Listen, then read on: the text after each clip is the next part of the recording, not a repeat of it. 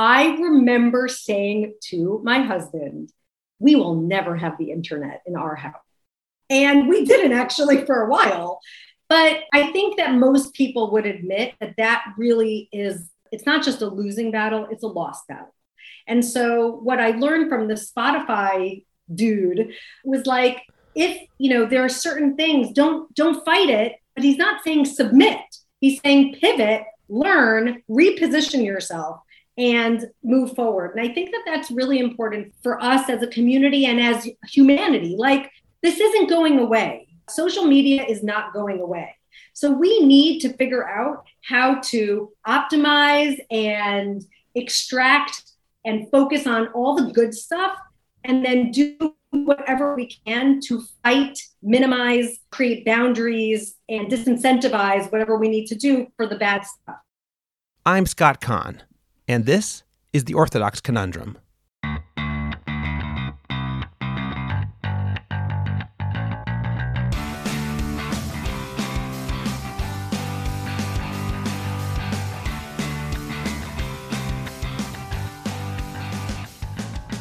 This is the Orthodox Conundrum on JewishCoffeehouse.com. I'm Scott Kahn. The medium is the message, said philosopher Marshall McLuhan, and the idea that the way we receive information is likely more important and influential than the information itself is now truer than ever. Because of social media, our world has changed far more than we realize.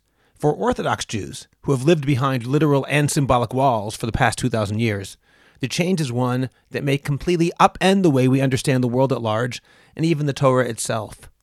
Some communities have responded by rejecting everything associated with the new media landscape, or at least they're trying. Others welcome it with open arms and perhaps throw all caution to the wind. Today, my guest will present a broad overview of the social media landscape and its potential dangers and genuine opportunities for people in general and for religious Jews in particular. I warn you in advance that if you're looking for straightforward answers, you won't find them here. Frankly, I'm not sure that cut-and-dried answers exist in this sphere. What my guest does is provide information about what social media can offer us and what it can and does take away. With that information, we'll need to learn to live with the nuance that such a multifaceted phenomenon demands. In order to discuss this topic, which is about as important a topic as exists in the Orthodox sphere today, whether we recognize it or not, I'm honored to welcome Dina Rabhan to the podcast. Dina Rabhan is a strategist and creative consultant with expertise in media, education, nonprofits, leadership, and mental health. Dina works with small and medium businesses and startups in the for-profit and nonprofit sector by building innovative strategies while optimizing their culture, people, processes, and anything related to media. Dina is also an advisor on 2 startup boards. She's the senior strategic advisor for a new charitable trust and is an executive producer for a new documentary film called Uncharitable. And on a personal level, Dina is a good friend of mine and Eliza's, and frankly, one of the best and most insightful people that we know. Dina Rabhan, thank you very much for joining me today on the Orthodox Conundrum podcast. Wow, that was very kind of you, Rabbi Scott. Thank you. The irony of our conversation today, Dina, is that we're really talking about whether or not the things that I do for a living and a lot of what you do for a living should exist at all. This podcast is about the propriety of podcasts. In some ways today, Dina, we're embodying a true Orthodox conundrum, to invoke the name of this podcast, because Torah living is largely about sanctifying the mundane, sanctifying the everyday. And that involves simultaneously opportunity and real danger. One of the hashkafic points I often try to get across on the podcast, I hope people understand it, is that 2 conflicting truths can both be true at the same time. And certainly when we're talking about social media, when it relates to Orthodox people, I don't think the answer is going to come out at the end, social media bad or social media good. It's something which is going to require a lot of nuance in our discussion. I think that's a decent introduction to what we're going to talk about today, not necessarily giving answers, but giving an introduction to what it's all about. Social media is the water in which we swim. It's the air we breathe. It's all around us. And we'll talk even more about that particular idea a little later on. But there's a lot to talk about. So thank you for joining me again. And can I ask you, can you give our origin story? Because it actually relates directly to what we're talking about today. I'm so glad you asked. Not that we prepared or anything. I checked Twitter because that is the origin of our origin story in some way. Yeah. And I looked back and it's exactly a year since I sent a tweet that I actually wrote it down what it was. I wrote it was a reflective, somewhat I was waxing philosophical tweet that you responded privately to me. You DM'd me in response to it. My tweet was about, I'm just going to read it. I wrote, I'm losing my religion while desperately trying to find my faith. It's all about experiencing ambiguous loss, an unresolved grief, and the unsatisfying and inadequate answers, and loss of confidence in systems and leadership I once trusted. So I was a prime audience for Orthodox Conundrum. But what I appreciated, and it's part of why I'm a big fan of social media, despite understanding its complexity, is that you had the opportunity to read something that I shared and send me a private message that was very encouraging, not proselytizing by any means, but making me feel seen and heard in a way that I guess I couldn't find around me. That's our origin story, even though the truth of the matter is that many, many months before, one of my adult daughters, she told me about intimate Judaism and said to me, I found this podcast. It's really amazing. Mom, I think you might want to listen to it. So I took the muster, and I actually discovered you through Intimate Judaism, which is a fantastic, fantastic podcast. And then, as it goes with the rabbit hole of social media, I discovered Orthodox Conundrum, and then we bumped into each other on Twitter. And then since then, you and your dear wife, Aliza, and I have developed this incredible friendship. Well, I'm very appreciative of social media because of that as well as for some of the other things that it's allowed me to do, such as make a living. Let's talk about that a little bit, Dina. Can you open up by saying what exactly you do and how it relates to social media? So I have a zigzaggy career story, which I think most people do, but people don't see it. It's kind of like hidden. I'm very fortunate to have had an incredible childhood raised by a mom, a dad, and a stepdad who not only exemplified Jewish values and the importance of Jewish tradition, but gave me a worldview that made me want to not just love my values and live my values, but really lead with values. And so I've spent my life finding professional opportunities where I can lead with these critical Jewish values. And I have to say that I wasn't raised with an obsession or focus on Jewish ritual. I was raised in a modern Orthodox home, so it was all just normal, kind of the air we breathed. But it was really about the pursuit of justice and compassion and kindness and all the things about self-sacrifice, giving back, community. And because of these incredible humans that really got it into my wiring, like from a really early age, as my mom would say, into my kishkas, I started my career in Jewish education. I married a rabbi, community building, more Jewish education, ended up getting a degree in mental health, because when you're a community leader, you start to understand the necessity of not just being intuitive, but actually being trained in how to work with people. And then I, slowly but surely found my way into educational consulting, and then ultimately into building a nonprofit Jewish media company. So I would say that I was always looking for opportunities to do, I don't want to say innovate because it sounds so cliche, but I've never been stuck in a box and wanted to just maintain status quo.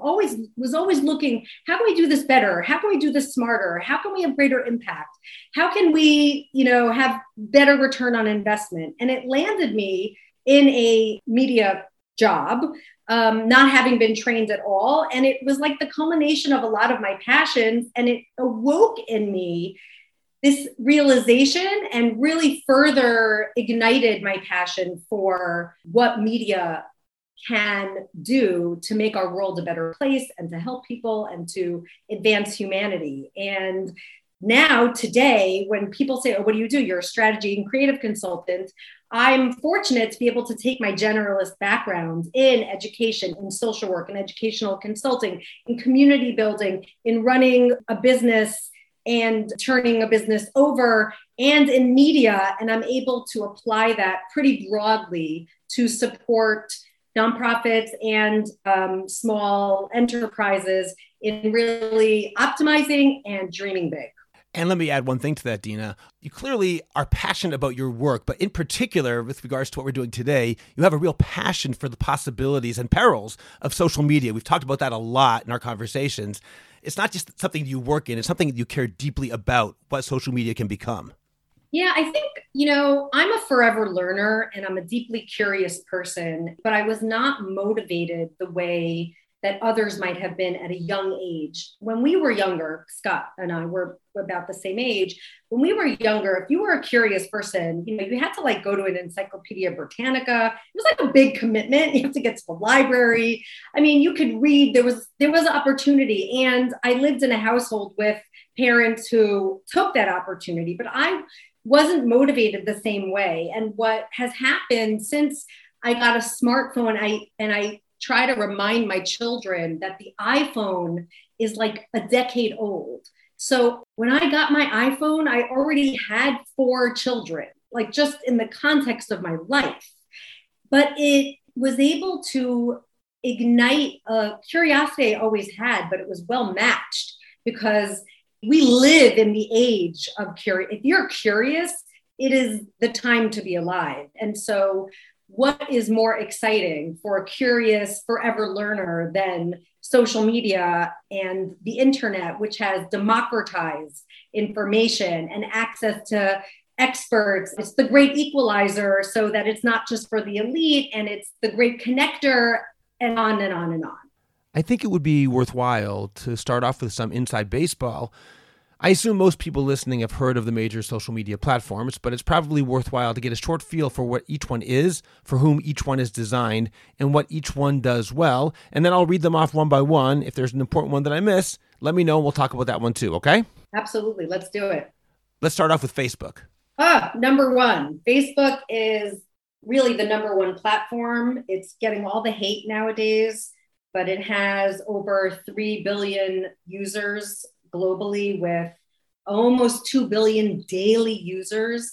It is like an incredibly powerful platform. And everybody who's listening understands, for good and bad. If you're a business, Facebook is critical to your business because that is how you're generating leads. It's your storefront to the world. So if you speak to any kind of business, they're not going to hate on Facebook because it is a critical revenue driver for their business.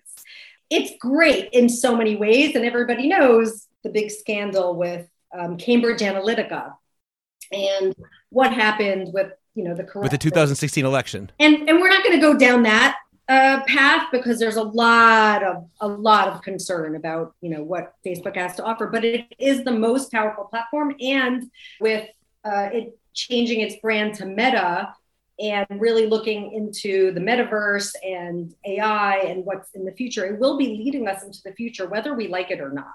Okay, let's go on to Twitter. Oh my God, Twitter is the town square. Again, I don't know if you want me to say everything has good and bad. I think this whole show, if anybody's listening to this show, there are going to be things you agree with, things you don't agree with. Like you said, we're living in nuance here. We're going to hold 2 truths at the same time. Twitter is incredible. You can build a proper community of engaged people that are like-minded, that or not, but are really interested in what you have to say. It's an opportunity to talk to people in real time. I don't want to use the word authentic because everybody has their social media fake authenticity or whatever that means, but it's an incredibly powerful platform. Again, we saw for good and for bad, and that's the debate. The debate is, what would happen if it disappeared, and what would we be bereft of? What would we be missing in our lives? And what would be better and more secure without it existing. But Twitter is also a really important business tool and community building tool. Okay, TikTok. Oh, my favorite. Again, all of these can be fully addictive and all the problems we're going to get to. TikTok is rapidly growing, and it's a phenomena that people are watching and analyzing because the algorithm really democratized access to human beings. It was very favorable for people to be able to grow their audiences very quickly. So both individuals, everyone knows the incredible creators, and businesses are all over TikTok, using it as a way to reach people. People think it's interesting because I see even Hollywood personalities who are like, oh, you're on the TikTok. Like, really? That's how you're talking about something, which is like going to be, if it's the second most powerful search engine after Google and you're talking about it as the TikTok and only a place that teenage kids do silly dances. No, TikTok is an incredible resource for fun and silly and memes and personalities, but also for rich, important, valuable content for things that you're curious about. I mean, I think you should be on TikTok, Scott. That's definitely okay. Well, have to practice my dance moves, I guess. Next, Instagram. So Instagram, is owned by Facebook. So it's a different aesthetic than Facebook. Again, a very important business tool. And I think TikTok was in many ways a response to Instagram because Instagram is very visual. And I know it has also Instagram Reels. People use it, but in a very curated way, edited, very specific look type of way. And TikTok is not. I mean, it is becoming more and more, but the look of TikTok is more raw, more real, where you can do less of the aesthetic curation that is necessary for Instagram. But Instagram, Facebook, when you post on Facebook, it lets you say you want to post on Instagram, vice versa. So it has certain similarities because it is part of the same company, but being used very differently by people and businesses, depending on what they need. How about Reddit? I'm actually not so familiar with it. It is a very powerful search engine, but I don't feel so comfortable speaking about it because there are people out there who have more knowledge and expertise of the platform. But I know that it's powerful and a place that people go when they're looking to look up information, when they're seeking ideas and information. And so it is a player. I'm just not so familiar with it. LinkedIn. So LinkedIn, started as really just a dynamic resume site and now has become 810 million users strong and is a place, definitely a professional. I mean, people make fun of it, but it's a fantastic place for brand building, your professional identity building and learning. It really is a fantastic learning platform, but like all of the media platforms, they're constantly trying to figure out how to grab more of our attention, make more money. And I'm officially a LinkedIn creator. I work with them and I see how they've now hired TikTok creators to post on LinkedIn. And it just isn't feeling right to me yet. And so I'm going to watch how that evolves. How about YouTube? So YouTube, I mean, my God, YouTube is just a monster company, owned by Google, which is really Alphabet. YouTube is, because it's Google, is the most powerful search engine. And anybody who's doing anything and trying to build anything is using YouTube because they understand that when you Google something, Google is doing preferential boosting of your content if it's something that's on YouTube, because that serves their monetization strategies. And that's why the Orthodox Conundrum has to live on YouTube also, because it's a discovery platform, it's a learning platform, and it's a monetization platform. It's incredibly powerful and it's just growing and growing unstoppable. Well, we really should have videoed this, I guess. Okay, whatever. WhatsApp. So WhatsApp also owned by the behemoth Facebook. Meta, right. Meta, correct. It's funny because WhatsApp actually reached out to me on Twitter. And it was so weird because I actually didn't believe that it was true. I clicked on the person who, on the name that DM'd me to see where it would bring me to. And it brought me to the blue check WhatsApp on Twitter. And basically they said to me, hey, we saw a tweet that you sent out that mentioned WhatsApp. Can we get permission to use your tweet for our marketing materials? So I had this really interesting experience back and forth because they had to send me a contract and I had to read through it. I have no idea whether it's ever going to be used or not. I tried to negotiate a blue check on my Instagram from them. It didn't work because they claimed that they have no, WhatsApp is totally separate. But listen, let's remember what happened when WhatsApp went down. Do you remember, Scott? Oh, yeah. was a disaster. So, and where did everybody go? I don't know the answer to that. Everybody went to Twitter. It was Okay. the funniest thing. Twitter has, I forgot what the actual tweet was. It was like, hello world or something like that. But what was so interesting was that outside of the US, and I'm sure you experienced this with your US family and counterparts, certainly I do, like WhatsApp groups are less of a thing in the US because people have iPhones and they're using messaging and yeah, my family thinks it's an Israeli thing. Yeah, right. So it's not an Israeli thing. It's a worldwide thing. It's just not an American thing. Exactly. Outside of US, again, with, just massive and very powerful, and something that people are using as a critical tool in their businesses for connecting with their customers and building communities as well. One final question. You can add if there are any that I didn't mention, but you said the word blue check. And I think it's important that people who don't know what a blue check is know what a blue check is. Can you just explain that term? Oh my gosh, I know someone's going to have to correct me on this. It's when you're verified, which basically means that you've been recognized as legit and real because they've checked that you're not a bot, you're a real person. And in many instances, you have to have a level of influence and following to be able to receive this coveted blue check, which exists on Twitter, it exists on TikTok, it exists on Instagram. And so do I really understand like what are the benefits of it? No, I don't have expertise in that. And I'm sure people will fill that in for me, but I was trying to negotiate it because I play on social media all the time as a way for me to understand the platforms, but have spent not enough time figuring out my own brand and building my brands on social media.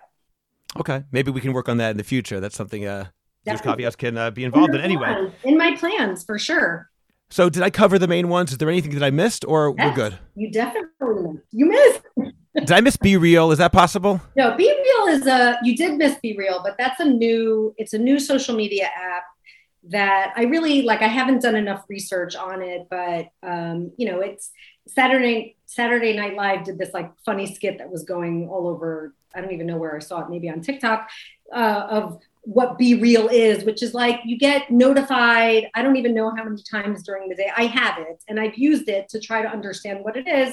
But the idea is that you have 2 minutes to take a picture, and it's trying to promote authenticity, kind of like being able to share and be part of this global community, but without an obsession of constantly scrolling through your social media.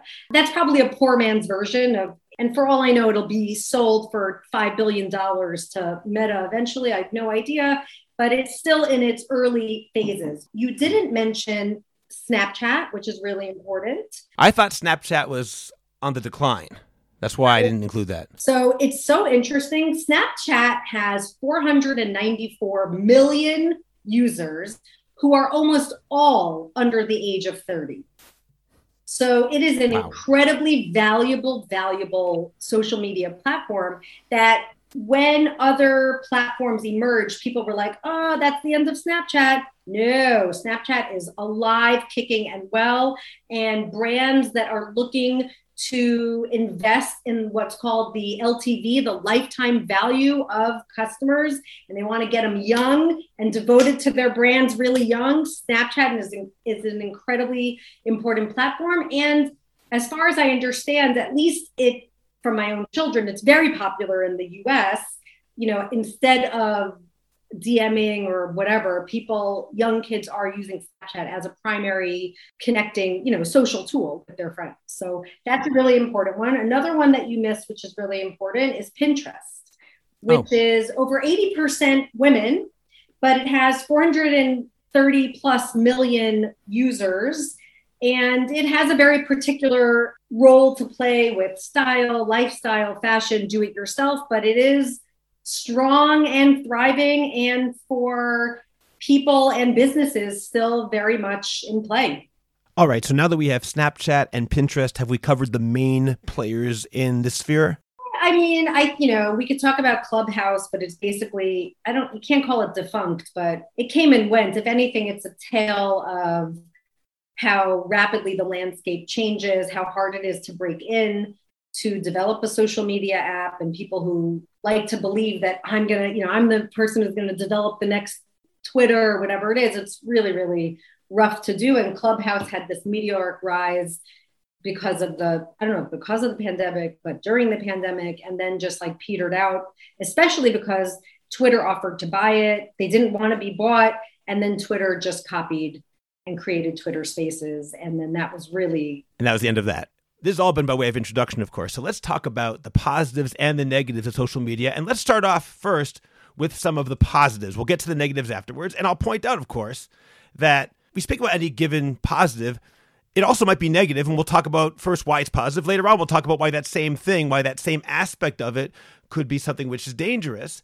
And also, Dina, I want to preface this discussion now by acknowledging that neither you nor I are experts in protecting kids or anybody else from dangers inherent in social media. So people should not be expecting professional advice about how to save ourselves, how to save our families from Instagram or Twitter or whatever, because that's not where we're going. That's right. I mean, there are professionals in the Jewish and even in the Orthodox community, outside of the Orthodox Jewish community, that their expertise is around internet safety and setting boundaries and guidelines for social media use. It's interesting because this is like a little tangential, but hopefully you'll understand what I'm saying, is that I was listening to a podcast, as one does, the chief product officer of Spotify, who was talking about never fighting macro wins.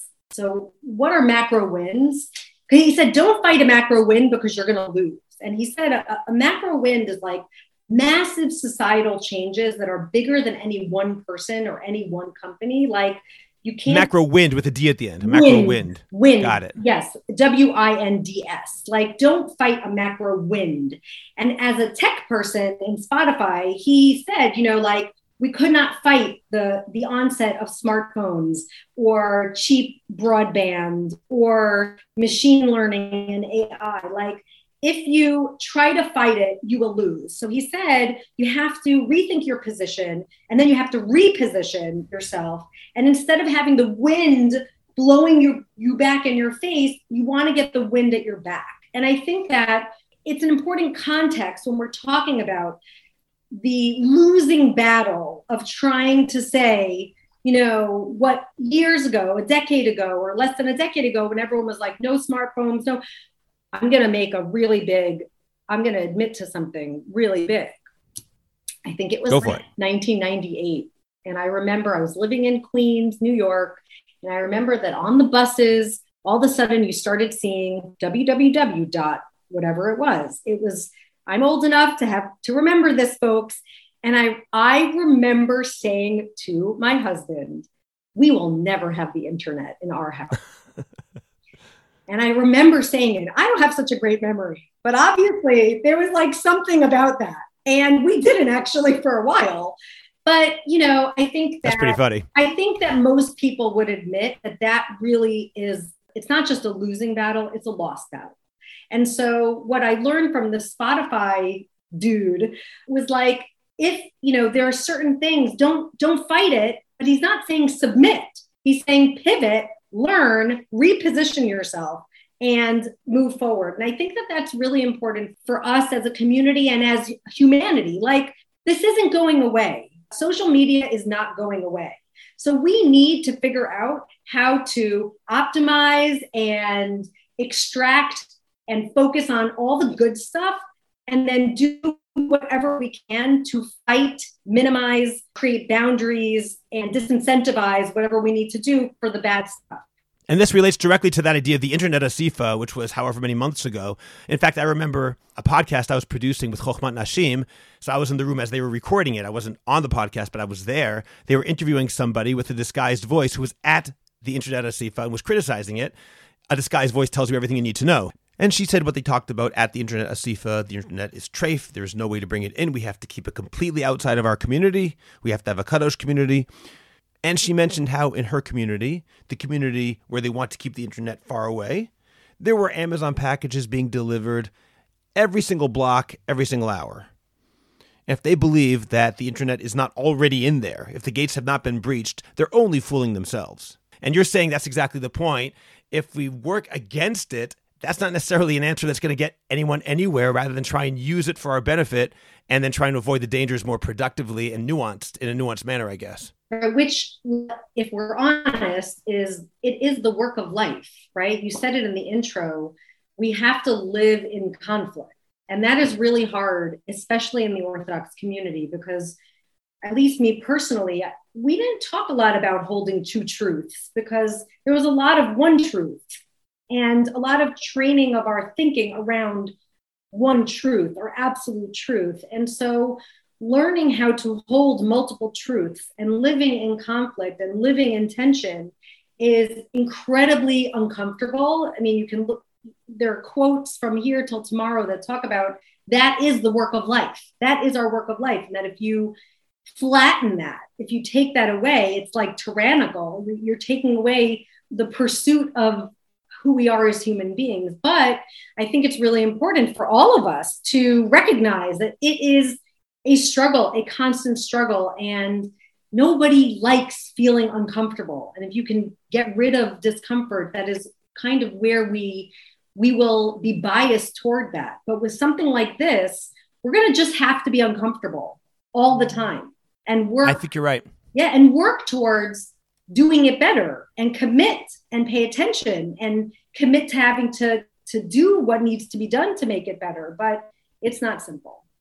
So with that, that's a good segue into the positives, and we will get to the dangers, but let's talk about some of the positives. And Dina, maybe you can list for me and explain some of the positive things that come out of social media. And then if I want to add something or have an idea that you don't mention, I can throw it out to you and you can tell me what you think of that. Okay. So why don't you start and say some of the positives? Well, I'd like to do it first kind of like inner circle and then outer circle. Inner circle is just like personally and then communally and then maybe the marketplace, like the business world. And I think that everybody is going to have different answers to each of those concentric circles, right? So I'm going to speak from a personal place and from my anecdotal life experience, but personally, you know, social media, like I said, it's like the great democratizer of learning and access. And I watch and listen and follow the most incredible minds, authors and political thinkers and rabbis and teachers and people of different faith and friends who I get to read their inner thoughts. I get to be exposed to their worldview, and it is so rich and enriching and exciting. And I tell everybody, and they're always a little taken back, like, I love social media. I think it's incredible. And I feel so fortunate to have the opportunity to have access to this kind of information and learning and people. And it's not just the I'm a curious person. And so obviously this is, I'm naturally inclined toward this. It also has to do like with, you know, mental health and feeling alone.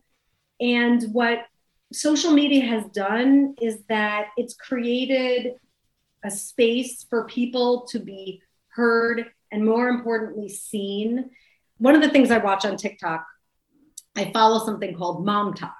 And Mom Talk. Yeah. So it actually is mostly young moms raising young children, which I am no longer doing. I still have kids that are young, but not that young. And what you see are some of them are actually quite serious, and they're sharing like very seriously the struggles. And some of them are just making hilarious videos and memes. But what all of them are doing are making moms feel seen in something that before that, maybe you would have picked up a book, maybe you were lucky to live in a community, but people in general don't sit down with other people and say, let me tell you about my mental health struggles or how I feel like I'm completely losing myself as a human being because all I do is take care of children, or how I feel touched out at the end of the day because I have kids who are on top of me all day, or how I fluctuate between complete self-abnegation and mom rage all day and think that there's something incredibly deficient about me because of it. And what I love about following it is because first of all, it's like funny and really interesting as a phenomenon. But what I'm so happy about is that my kids, as they begin to grow their families and have children, will have a community of people who are saying the quiet parts out loud.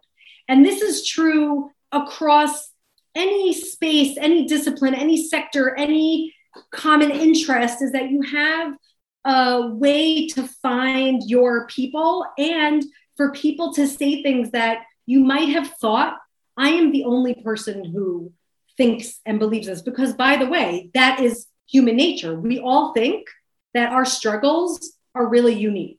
And for the Jewish community, and I know that this is one of your, it's kind of the ethos of Orthodox conundrum and definitely intimate Judaism, is saying the quiet parts out loud, the things that people would be too embarrassed or shy or afraid to even talk about. And then you talk about it and it's like, whoa, it's the great validator. And helping somebody feel seen is one of the greatest gifts you can give to somebody, because you diminish their sense of loneliness.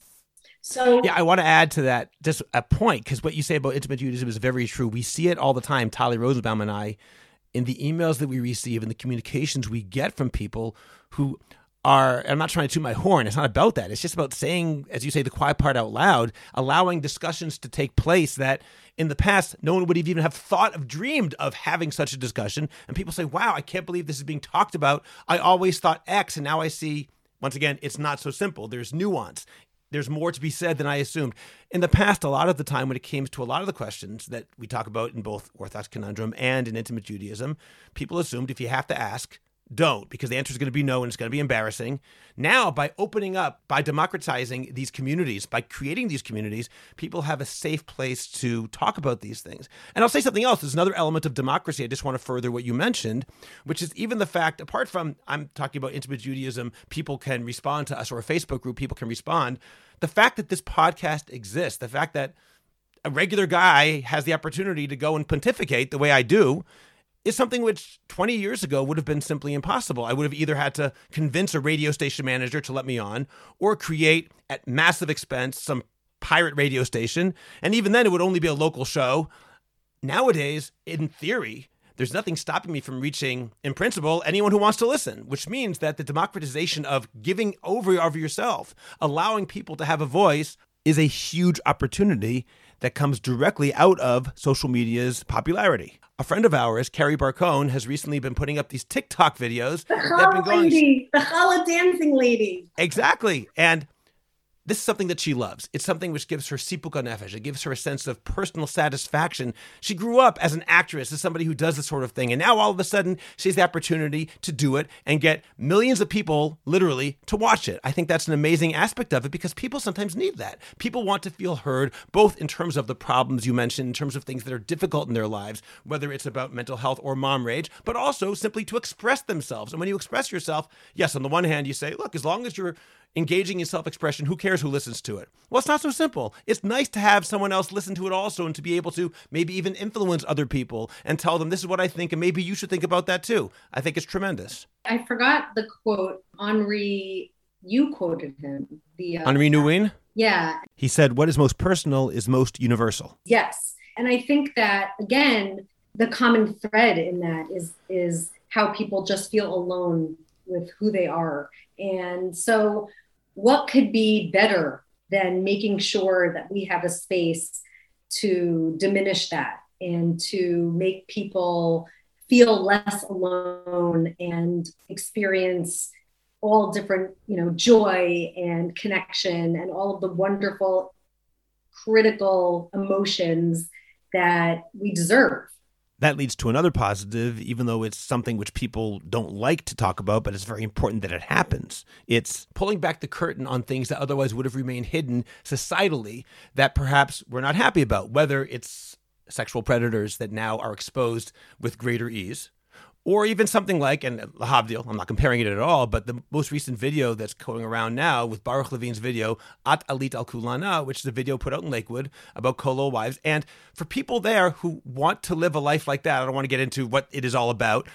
That's a separate podcast. It's a different podcast. I'm not even criticizing the video. That's not even my point.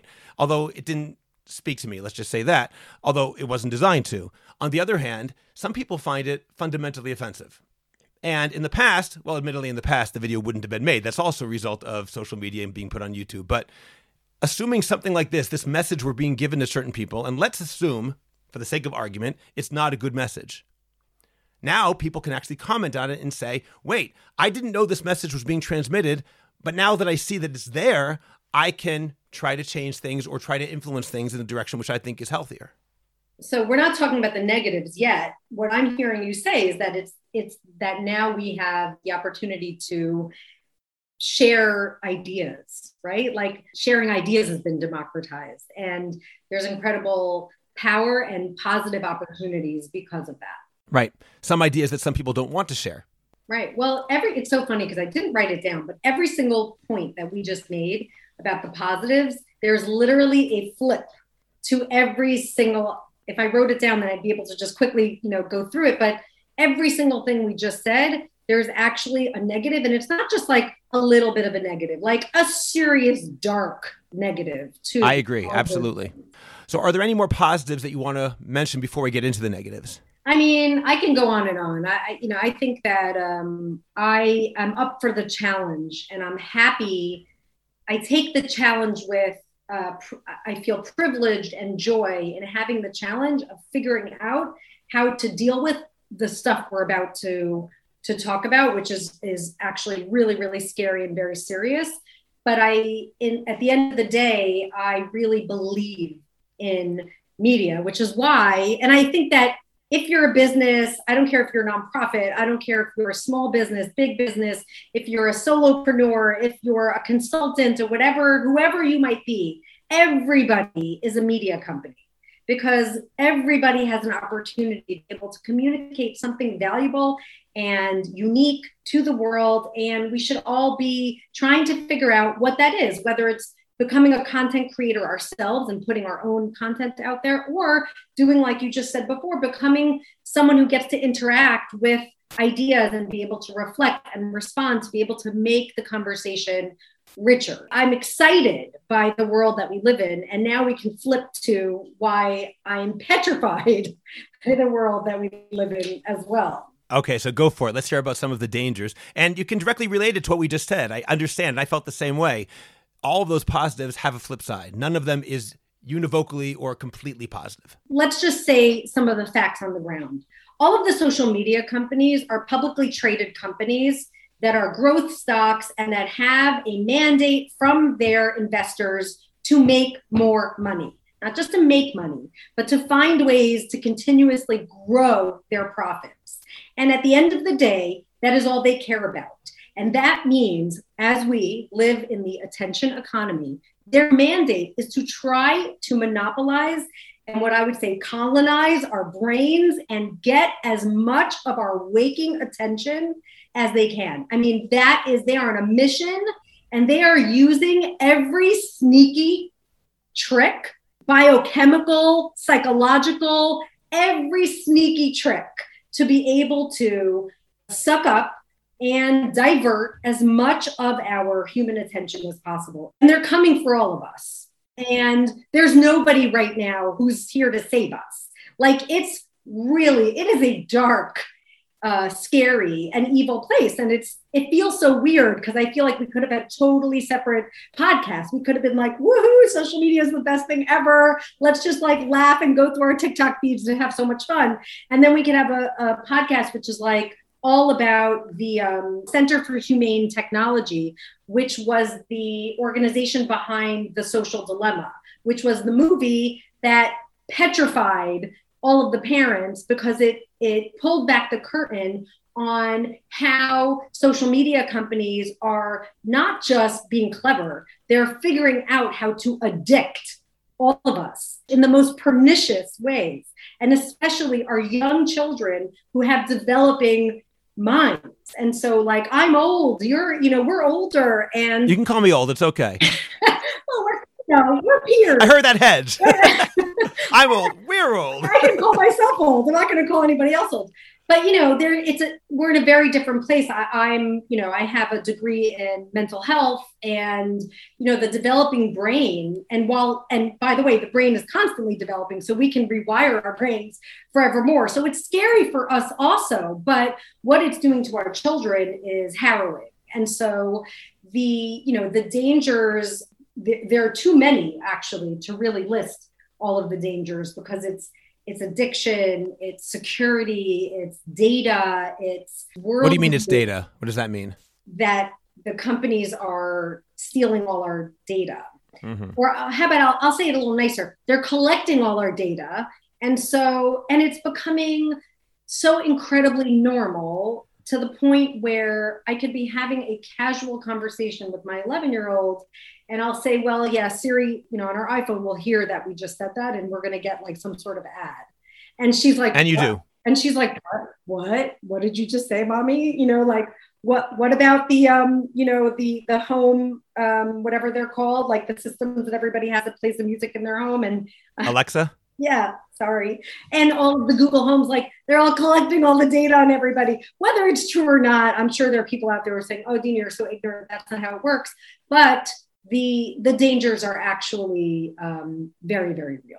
I mean, also, even from a religious perspective, and this is something some people will say it's not dangerous at all, but I think classically, we've always had ghetto walls that protected us from people who wanted to hurt us, and we had intellectual walls that protected us from ideas that were antithetical to Torah ideas. And now those walls are simply no longer in existence. There's a quote, which I don't have the exact quote in front of me. I mentioned it to you several months ago by James Carroll, whom I mentioned in my previous podcast with Dr. Simkovich. James Carroll wrote a book called Constantine's Sword. And when he was in the seminary to become a priest, he talked about how he brought a carton of philosophical books, just things he wanted to read. And he was shocked and somewhat amused when he was told by one of his superiors, you can't bring several of those books into the seminary. They are on the index of forbidden books, which is a remnant of the Inquisition. And what he said, which was pretty funny, he said what was amazing wasn't just that he had this run-in with the Inquisition, so to speak, but that the books that are on the index of forbidden books are available in paperback. And and on audiobook being read to you. Right, exactly. Well, this is in the 1960s. So what was true in the 1960s is true 1,000-fold today, where ideas that there are things that I might be okay reading myself. There are things that I might not want to read myself. There are things that, regardless, I don't want my kids to look at. Democratization. Anyone can look at anything if they know how. And that information up there, for better or for worse, is available. And that can be dangerous for people who want to live a Torah lifestyle. I don't want to deny that, even though in some ways, as you mentioned, it's good. And I do believe in living with multiple truths and being able to hold two truths in our hand. And I was just reading over Yom Tov a piece by Rabbi Nachman of Breslov, as explained by Rav Shagar, about that exact idea, how it's called the Halal HaPanui, the empty space that's involved in God's contraction of himself in Kabbalistic thought, so to speak. That is where these contradictions reside, in silence, because there is no answer. I understand and I can accept that. I'm also almost 52 years old, and I'm not so sure that my 13-year-old is equally able to hold multiple truths in her hand, and maybe I don't want her to have access to that. I think it's an important point as well. I mean, this is actually, I think, where my personal greatest tension lies, which is that for exactly what you just described, the world is open, the worlds of ideas are open, and the liberal side of me is like incredibly inspired and excited by that opportunity for myself and for my family. And I feel a constant tension around how does that play out? What does that look like? And how do we navigate those waters?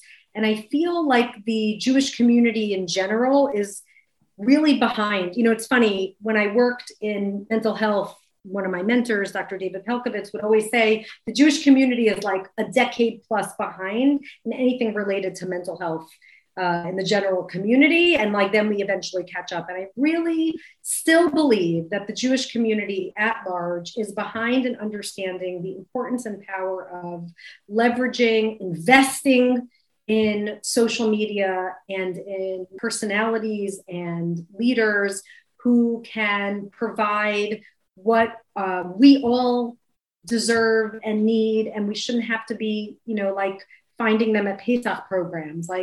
We should be populating the quote unquote airwaves and social media with opportunities for these kinds of conversations, which you have and a few other people are having, but it's not enough. And it shouldn't just be, on podcasting. There should be bold, ambitious investment strategies around how the Jewish community can navigate into the future, leveraging all of social media, all of the best of social media to be able to enrich and it's funny because I don't like to come from a place of danger and scared, and it's not the kind of person that I am, but it's to help us. We need help because the world has changed so dramatically and our access to everything has changed so dramatically. And I feel like as a community, while there has been a proliferation of available Jewish media content, I built a company. It's not enough. It's not nearly enough. And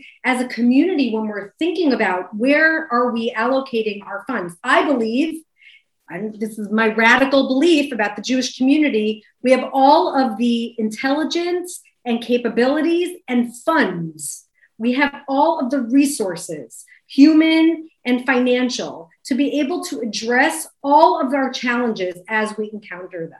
But we have to be deploying them with vision, with bold vision. And that requires support and investment. And it definitely does not yet exist. And I think I don't want to be a doomsday, I don't want to paint an awful picture, but I think that it will continue to put the Jewish community at crisis because we just are not taking advantage of what we can do with social media. I agree with you. I wouldn't necessarily say that it's coming from a place of doomsday or danger. I would put it more simply that we've got two sides of a coin. We've got heads and we've got tails, and heads is amazing, can do so much. Tails is quite dangerous, and we need people to invest in making sure that it lands on heads. That's what it comes down to. I think that, it's because it's the debate, where do funds get allocated, and in-person, real human interaction versus leveraging different social media platforms. I think that there are people who continue to be biased toward the human interaction and the opportunities for learning, enrichment, expanding our worldview through the actual in-person education and experiences. And I agree, yes, to all of that, and yes to the other. And we just can't, there's just no scaling. You cannot scale if you stay in an analog space. And I think that as a Jewish community, we need to be focused on how can we scale and enrich. So I want to add another aspect of that democratization of knowledge and what you just mentioned, the danger of, or what we were talking about, the danger of maybe knowledge that we're not necessarily ready for, people aren't ready for. There's also another kind of knowledge which is not true. And we see now a different danger with social media is the rise of conspiracy theories, the rise of universal expertise where it does not belong. I certainly am not someone who appeals to authority to shut down arguments, but there is a difference between someone watching a YouTube video for an hour and someone who went to medical school and talking about medicine. That is clear, and people don't realize that. I just want to read a quote from Michael Scott of The Office about Wikipedia. Okay. This is the quote. You ready? Yeah. Wikipedia is the best thing ever. Anyone in the world can write anything they want about any subject, so you are getting the best possible information. And I think that encapsulates exactly what I'm trying to say. And we're not hating on Wikipedia. No. Wikipedia can be a highly functional resource, a valuable resource. This comes down to digital literacy. We all need extensive training on digital literacy and understanding extremism, understanding how to find it. It's interesting because when I say the Jewish community needs to be investing more boldly in the media space, I mean this also. In other words, not just the trainings that need to happen on how we protect our children and how to set up rules, of which nobody should call me for advice, but it's also general digital literacy, which, by the way, that's something that I heard about a decade ago at an educational conference that I was a part of. This is critical and more critical than ever, how to do research and validate and verify what you're reading, how to know what you're listening to, how to know if you're going down a rabbit hole of extremism and extreme thought. There are media brands that are being built currently and that exist that try to offer, I'm not talking about the Jewish community, outside of the Jewish community in general, that are trying to build brands that are all about a nuanced approach with, I don't want to say both sides, but giving people a broad view or helping them see this is coming from this news outlet, this is coming from that news outlet, and trying to give people, guide them in their knowledge seeking so that they're not just left to what ends up happening to so many of us. And I'm saying it honestly, is that you kind of pick a lane and then it becomes a surround sound of your echo chamber of whatever it is your beliefs are, and they just keep getting reinforced and reinforced and reinforced, and you don't even realize that that you're deep down that rabbit hole. And so I think that this is, one of the things that, as a Jew, and you can speak to this, Scott, because you're the rabbi. I'm just the rabbi's wife. And I'm kidding, everybody. I'm not just them. So no, but you have the expertise. You are a rabbi's wife. Let's make that clear. Yes, I am. But I didn't mean that in a denigrating way. What's important is that, as Jews, we are commanded, and our purpose in the world and in our lives are around sanctifying, elevating, bringing light to dark. And I think that we should not take a back seat in this struggle and in these tensions around social media, that we should see that we have an opportunity to lead and to partake in how can we elevate the social media landscape and the opportunities, all of the positive stuff. What can we do to contribute to developing more humane ways of interacting with it and being a part of it and promoting it and all the rest? And so I think that we shouldn't just think of ourselves as like passive victims of what's going on around us, but that we should see that we actually can have an active role. And I think that our mutual friend, Rabbi Ari Lamb, it sounds to me that's something that he's really working on extensively. He's trying to bring a Jewish message. It's not exactly the same thing, but bringing a Jewish message out to the wider world, as opposed to saying we'll just react. Let's actually go and take a message out, not to proselytize, but to engage people of faith and say we have a message for everybody else. And you're saying in the same kind of way, I think, that the coarsening of discourse that I think, at least in my experience, is endemic to Twitter. And because you have to say something in 280 characters, you're going to say it in the most extreme way possible if you want to get attention. We have to find better ways and say that we have a message that that's not the way you're supposed to speak. And bullying is not a Jewish idea. It's against Jewish ideas. And speaking with nibble peh and speaking incorrectly and speaking in a cruel way is not a Jewish idea. We have to take those Jewish ideas and move them out further in order to try to improve the landscape, not just for members of the Jewish people, but for everybody who's using social media. It's kind of what I started this conversation with, which is that as a child, that's what I was taught. I was taught to live my values and to lead with values. And those values were about, when people describe like, what kind of Jew are you? Are you this kind of Jew or that kind of Jew? I'm a Jew where, to me, ritual practice is not what's inspirational to me. What's inspirational to me are values, which I know, by the way, we share with many other faiths. But in the Jewish faith, our values are what animate who I am and what I believe that I can contribute and lead with. And I see it, of course, Rabbi Dr. Ari Lamb, I'm a big fan, and he's doing great work, as are many other people who are trying to do that as well, live and lead with Jewish values. I mean, Rabbi Sachs, he was our leader in that. I mean, he told us, he exemplified. You can probably see the bookcase behind me with an entire Rabbi Sachs section, because you're right. He is the exemplar of that. What I find is on a really micro level. So if I'm sitting at a Shabbat table and the conversation goes south and we start talking about people, or there's negative stuff, and it's not in a pursuit of healthy dialogue.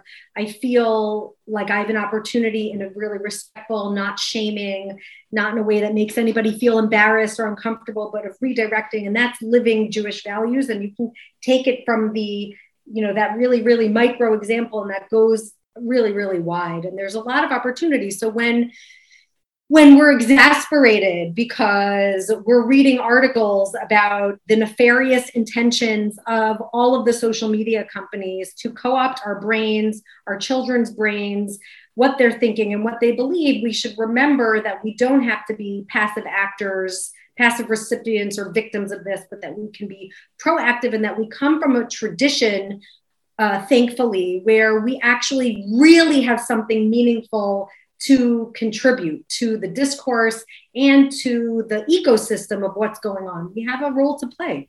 I want to take something that you mentioned before in terms of having communities that are a type of echo chamber where extremism or perhaps anti-Semitism can rear their ugly heads.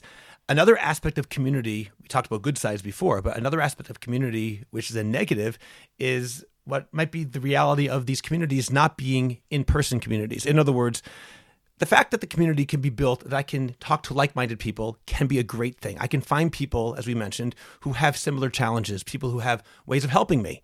I also can find people who can reinforce the worst parts of who I am. And finally, the fact is these communities are really not fully integrated real-life human communities. No matter how much I'm in touch with somebody, it is over a screen. And by virtue of that, I always think of the term the lonely man of faith. Forget what Rav Soloveitchik meant when he said it, but we all see every single day, tens of times, a group of people sitting around a table at a restaurant or a coffee shop or a kitchen table, five people looking at five different phones. And you see in my mind, and I'm not saying that I'm immune from it, I don't want to pretend that I'm the one who doesn't do that, but it's five lonely people, whether they know it or not. And it's something which actually makes me very sad when I see it. I think that this is because the word community is really hot right now. So brands, media companies, all different types of industries are talking about building their communities. And some of them mean in person, and some of them mean, like you're describing, virtually.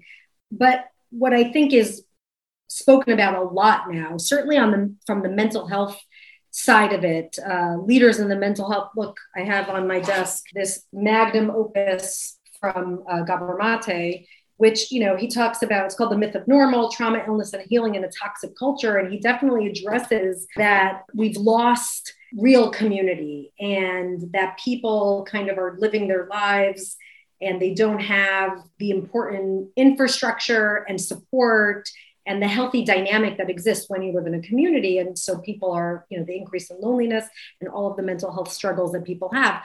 We're really lucky. I talk to my kids about this all the time. We're really lucky because community is built into the Jewish infrastructure. Like, it's just part of the package. Well, Shabbos, think of what Shabbos is in terms of turning off your phone for 25 hours. If nothing else, one day a week, someone who's Shomer Shabbos is not going to have that desire, that taiva, that drive to look at his phone. Or if he is, he can't do anything about it if he's going to keep Shabbos. Right. To me, that's a tremendous aspect of Shabbos that should not be ignored. I say it all the time. Shabbos saves my life. I feel it every single week when I can power down and be with my children and not have no one having anything around them, and with our families. It is like oxygen. I think it's like it's an infusion that's so necessary. And it's funny because I work with people who keep Shabbat, and I work with people who don't keep Shabbat. And I also work outside of the Jewish community. And this month has been a rough month for us because every other day I'm like, sorry, I'm offline. Sorry, I'm powering down.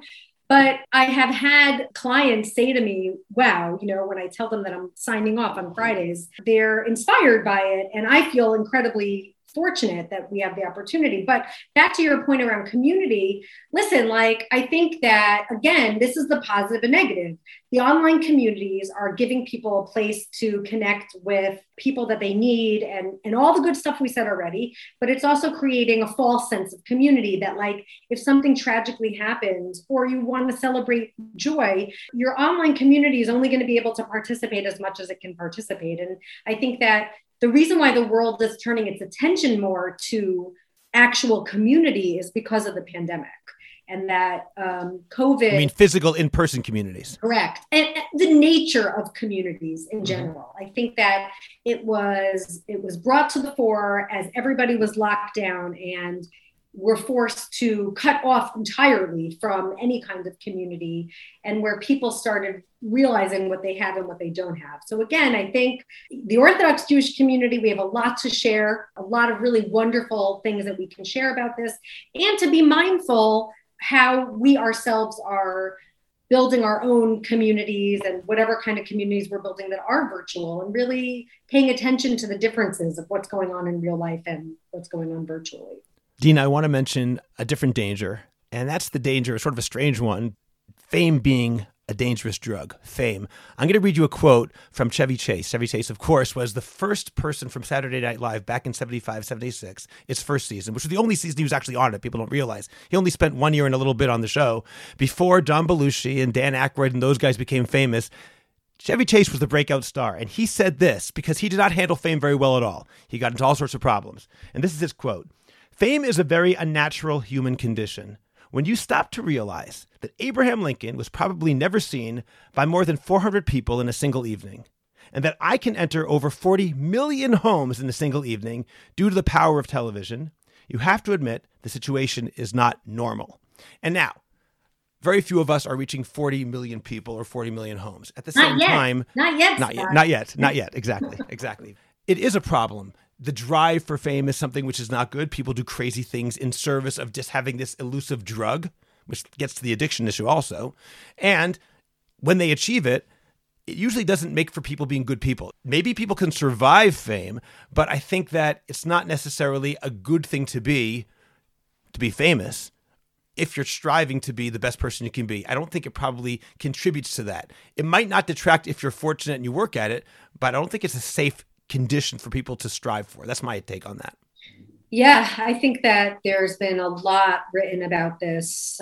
Hollywood has written quite a bit around this. You've heard people, first of all, we've witnessed, right? Because fame doesn't let any of them live normal lives. And so we see all the ugly, and it's really sad. And social media is now democratizing fame.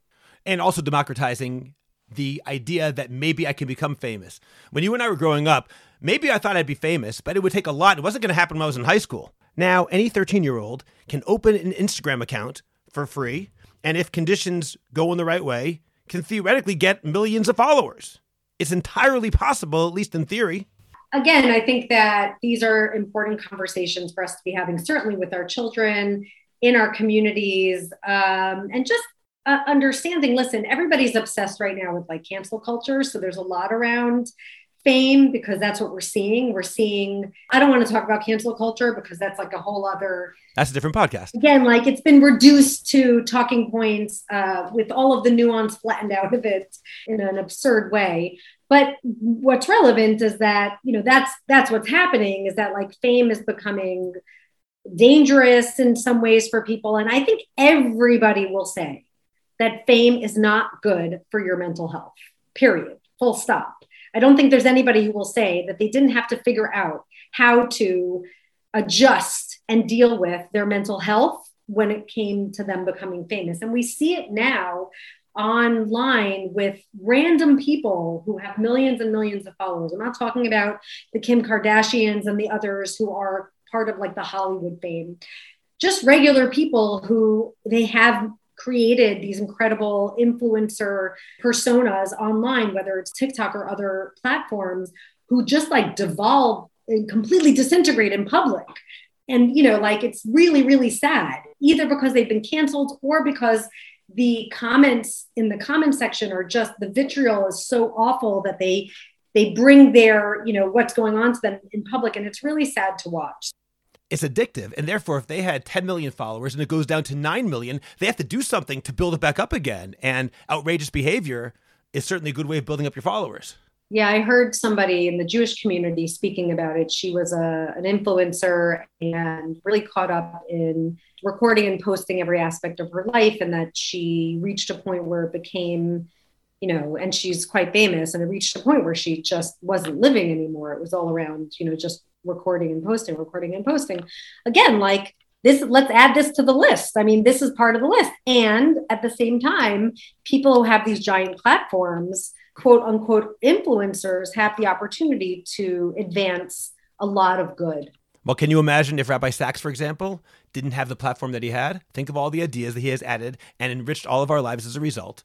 If he had been some guy sitting in a base medrash and that was it, and his ideas stayed in his own mind, it would be chaval for all of us. Yeah, the Rabbi Sachs team knows, because I've said this to them in the past.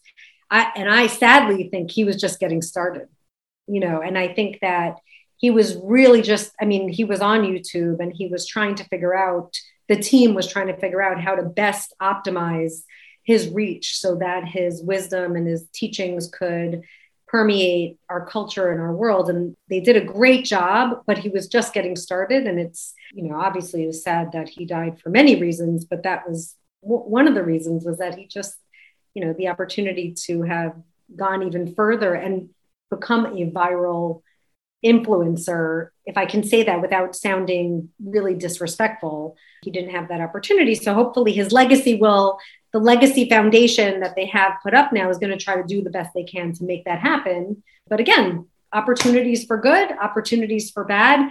That is the Orthodox conundrum. There we go. This is something you and I talked about in advance before we recorded. And it's the Canadian philosopher Marshall McLuhan. And his famous line was, "The medium is the message." And in explaining what that means, here's his quote: "Indeed, it is only too typical that the content of any medium blinds us to the character of the medium." And he also wrote, in further explaining this, making it even clearer, "The content is really just a piece of meat that a robber uses in order to distract the watchdog of your mind." In other words, the medium is everything. That's the real message going on here. And I know that this is something that you mentioned is important to you. So until now, we've really been talking largely about content and what social media does as content, obviously related to what it does in other ways as well, though. But can you talk to me a little bit about this idea of the medium being the message, how you relate to that and what you think that means for us? And maybe perhaps how that reality is changing us. I need to probe a little bit. When you say the medium is the message, are you saying that the platform, are you describing the platforms themselves are the medium and that yes, they're the message? That's what McLuhan meant. He'll say, for example, he was writing back in the 60s, but he'll say, for example, less important than the words on the page is the fact that you're reading a book.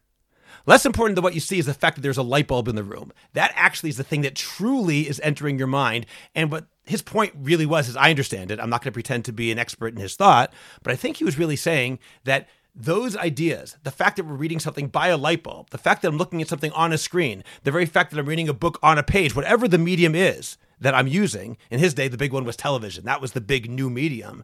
The very fact that I'm using that medium, that itself is changing my mind and changing my life much more than what the content of that medium is. If I watch a sitcom on TV, those ideas go into my head. The fact that I'm watching it on TV is something which is much, much bigger in terms of what my life is. And I don't even realize that that's happening because it's the most important aspect of it, but it's entirely subtle. I think he says that the mind is numb to it. We don't even realize that the most important message is the way that it's being transmitted in the first place. And I think that's doubly true for social media, which is not just being a passive recipient. It's something which we contribute to at the same time that we're imbibing it. That's very, it's funny. I want to use the word meta, like there's something that... Well, there's something terrifying about it. Yeah, because it really falls into this whole idea of like the addictive nature, and that the medium are platforms and tools that are designed with pings and alerts and notifications in our hand and in our pockets and all around us all the time. Like these platforms are designed for addictive behaviors. And what does that really mean for us? If that is true, then all of the good stuff that I said, if the medium is to make us feel more lonely and depressed because we need to get the next dopamine hit, then what are we doing here to begin with? When I first heard that quote, it was something that we used when we would talk to educators about what was going on in schools and what was going on in classrooms or in businesses.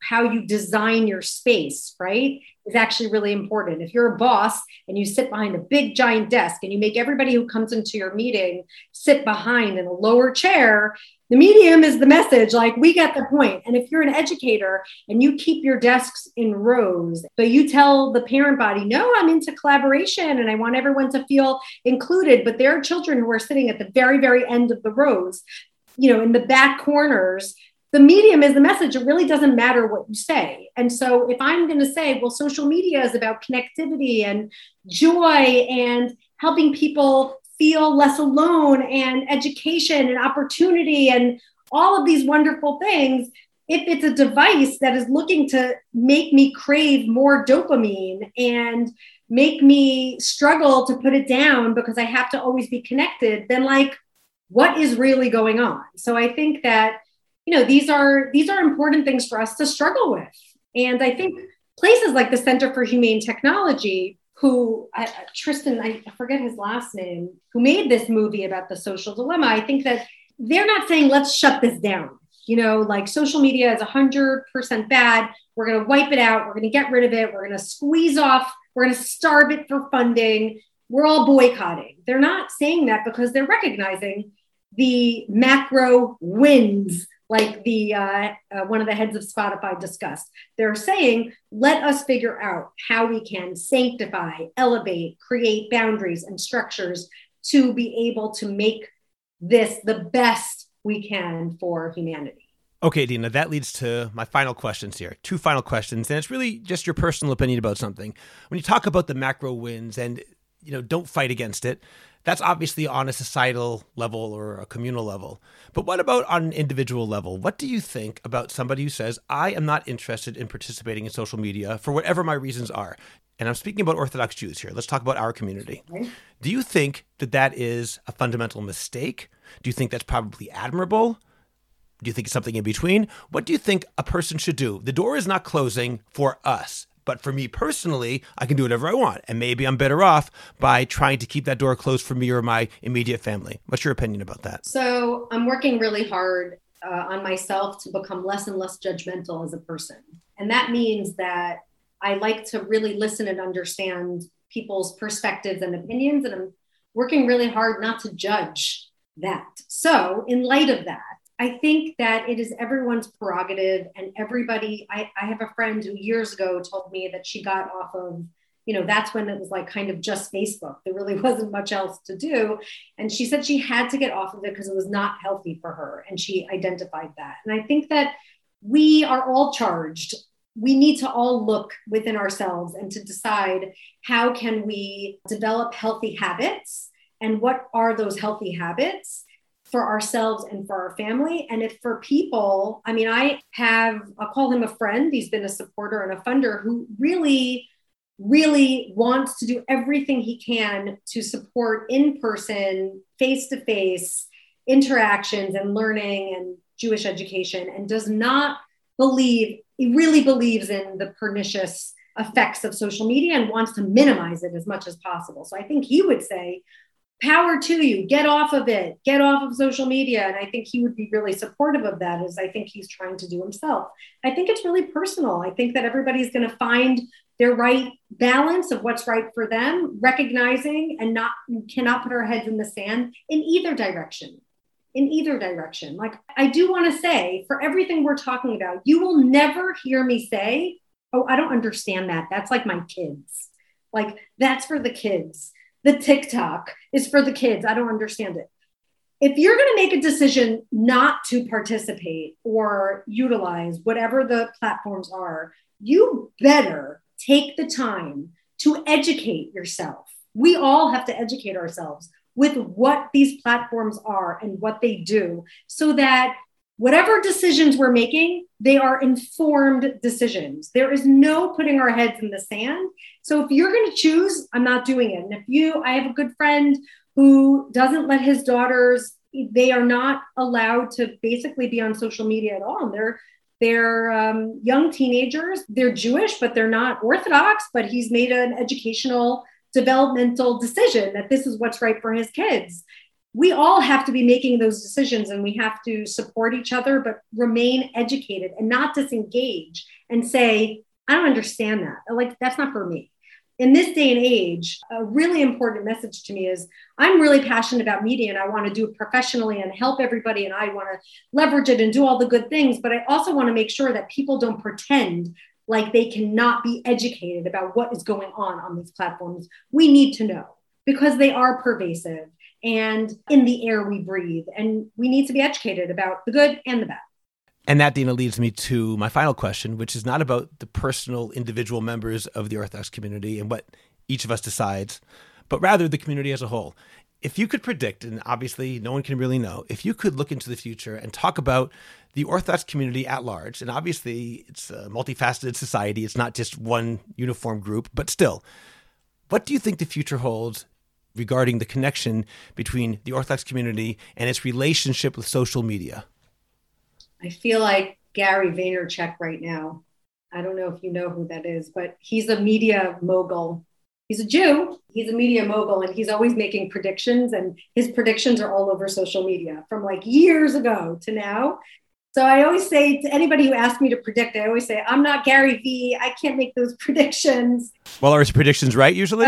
So he has a pretty good track record. I think he's learning that his predictions have to be shorter in time because our world is changing and moving so rapidly that anybody who's predicting things long term is probably foolish at best, because how could we ever predict? Who could have predicted COVID? Oh, actually, I shouldn't say that. People did predict COVID. We didn't pay attention to them. I can predict and I can hope. My prediction is that we will continue to evolve, both because we're going to be forced to evolve because social media is such a pervasive part of our culture and we won't be able to ignore it. You know, anybody who's trying to ignore it or deprioritize it, they're going to continue to be forced to look at it and to pivot and to reposition themselves with it. I'm a hopeful person, Scott, so I want to look at it in what I hope to be true. What I hope to be true and what I think is possible is that the Jewish community at large, the world community, I'll start macro, the world community, communities of faith, the Jewish community, and then the Orthodox community are going to continue to educate themselves about the good and the bad, and to continue to find ways to leverage and maximize the good, to be able to promote all of the good stuff so that we can advance ourselves, our communities, the larger world to better and better places. I believe that. I believe in the power of good, and I believe in humanity. And I think that there are more good guys than not. And I think that if the good people understand that we're all in this together and that we should do what we can to be active, whatever that might look like for each of us, then we can find ourselves in a better place. I think that there are a lot of people who can paint very, very dark pictures of what could be in the future for us as well. And I think that we need to have those conversations to protect ourselves, to be smarter, and to make sure that it doesn't happen, and that we put in whatever we need, whatever safeguards we need to put in as humanity to protect ourselves from that. But nobody will shake my optimism and my belief in the goodness of human beings. And ironically, I believe more in the goodness of human beings because of what I see on social media. Some people will say, wow, like the vitriol and ugly and hate, and they'll really focus on that. And what I end up seeing is these trends. I mean, we were laughing about the Miami Boys Choir trend, or the corn song trend before that, or things that reflect an innate goodness and wholesomeness and desire by most human beings, because human nature is universal, right? Most human beings who just want to live good, safe, happy, healthy lives and don't want to be filled with hate and rage and all of that ugly stuff. And so social media has reinforced that belief for me that there's actually a lot of us. And if we band together, I mean, against, these behemoth organizations that have all the money and have all our data. So okay, but in whatever ways that we can, obviously on a corporate level and down to the individual level, I'm very optimistic and hopeful for our future.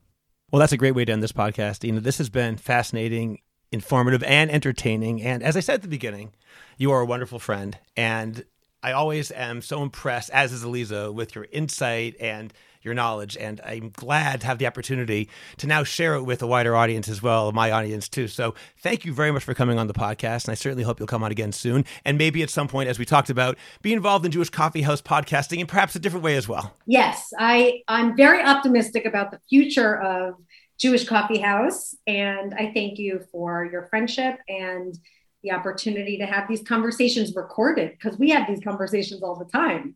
Now we got to have this recorded, and I look forward to hearing feedback and doing this again. Thank you. Subscribe to The Orthodox Conundrum on Apple Podcasts, Google Podcasts, Spotify, Stitcher, or anywhere else you get your podcasts. please visit jewishcoffeehouse.com for other episodes of the Orthodox Conundrum, as well as many other great podcasts, including Intimate Judaism, The Maimonides Minute, Chochmat Nashim, The Francisca Show, and Let My People Eat. I'd appreciate it if you go to Apple Podcasts and rate and review the Orthodox Conundrum. It takes literally 2 minutes. It's just giving a certain number of stars and writing 1 or 2 sentences. Please like the Orthodox Conundrum podcast on Facebook and join our growing Facebook group, the Orthodox Conundrum Discussion Group, where you can feel free to discuss issues in Orthodoxy in an honest and friendly environment. I hope you'll become a Jewish Coffee House patron on Patreon. Just click on the link in the description of this podcast, and you can get bonus episodes, Jewish Coffee House merch, and more. You'll get special episodes on all sorts of topics that are only available to subscribers, and you'll be helping Jewish Coffee House spread our message of a welcoming, intellectually engaged, and honest Orthodoxy. Just join Patreon. It's only a couple of dollars a month, and you can stop anytime, so join today. Finally, do you have a message that needs to get out? Do you want to promote your business, your organization, or your cause? The best way is by producing a podcast, and Jewish Coffee House can make it happen. I have experience producing hundreds of podcasts, both for myself and for satisfied clients. Whether you want to learn everything you need in one day, or relax and record and let me do the heavy lifting, Jewish Coffee House Productions will work with you to make it happen and make it even better than you imagined. Let me help you today. Write to me at scott@jewishcoffeehouse.com or go to jewishcoffeehouse.com, click on Productions, and sign up for a free consultation. Make your voice heard, promote your cause, sell your product, and engage an audience now. I'm Scott Kahn. This has been the Orthodox Conundrum on jewishcoffeehouse.com.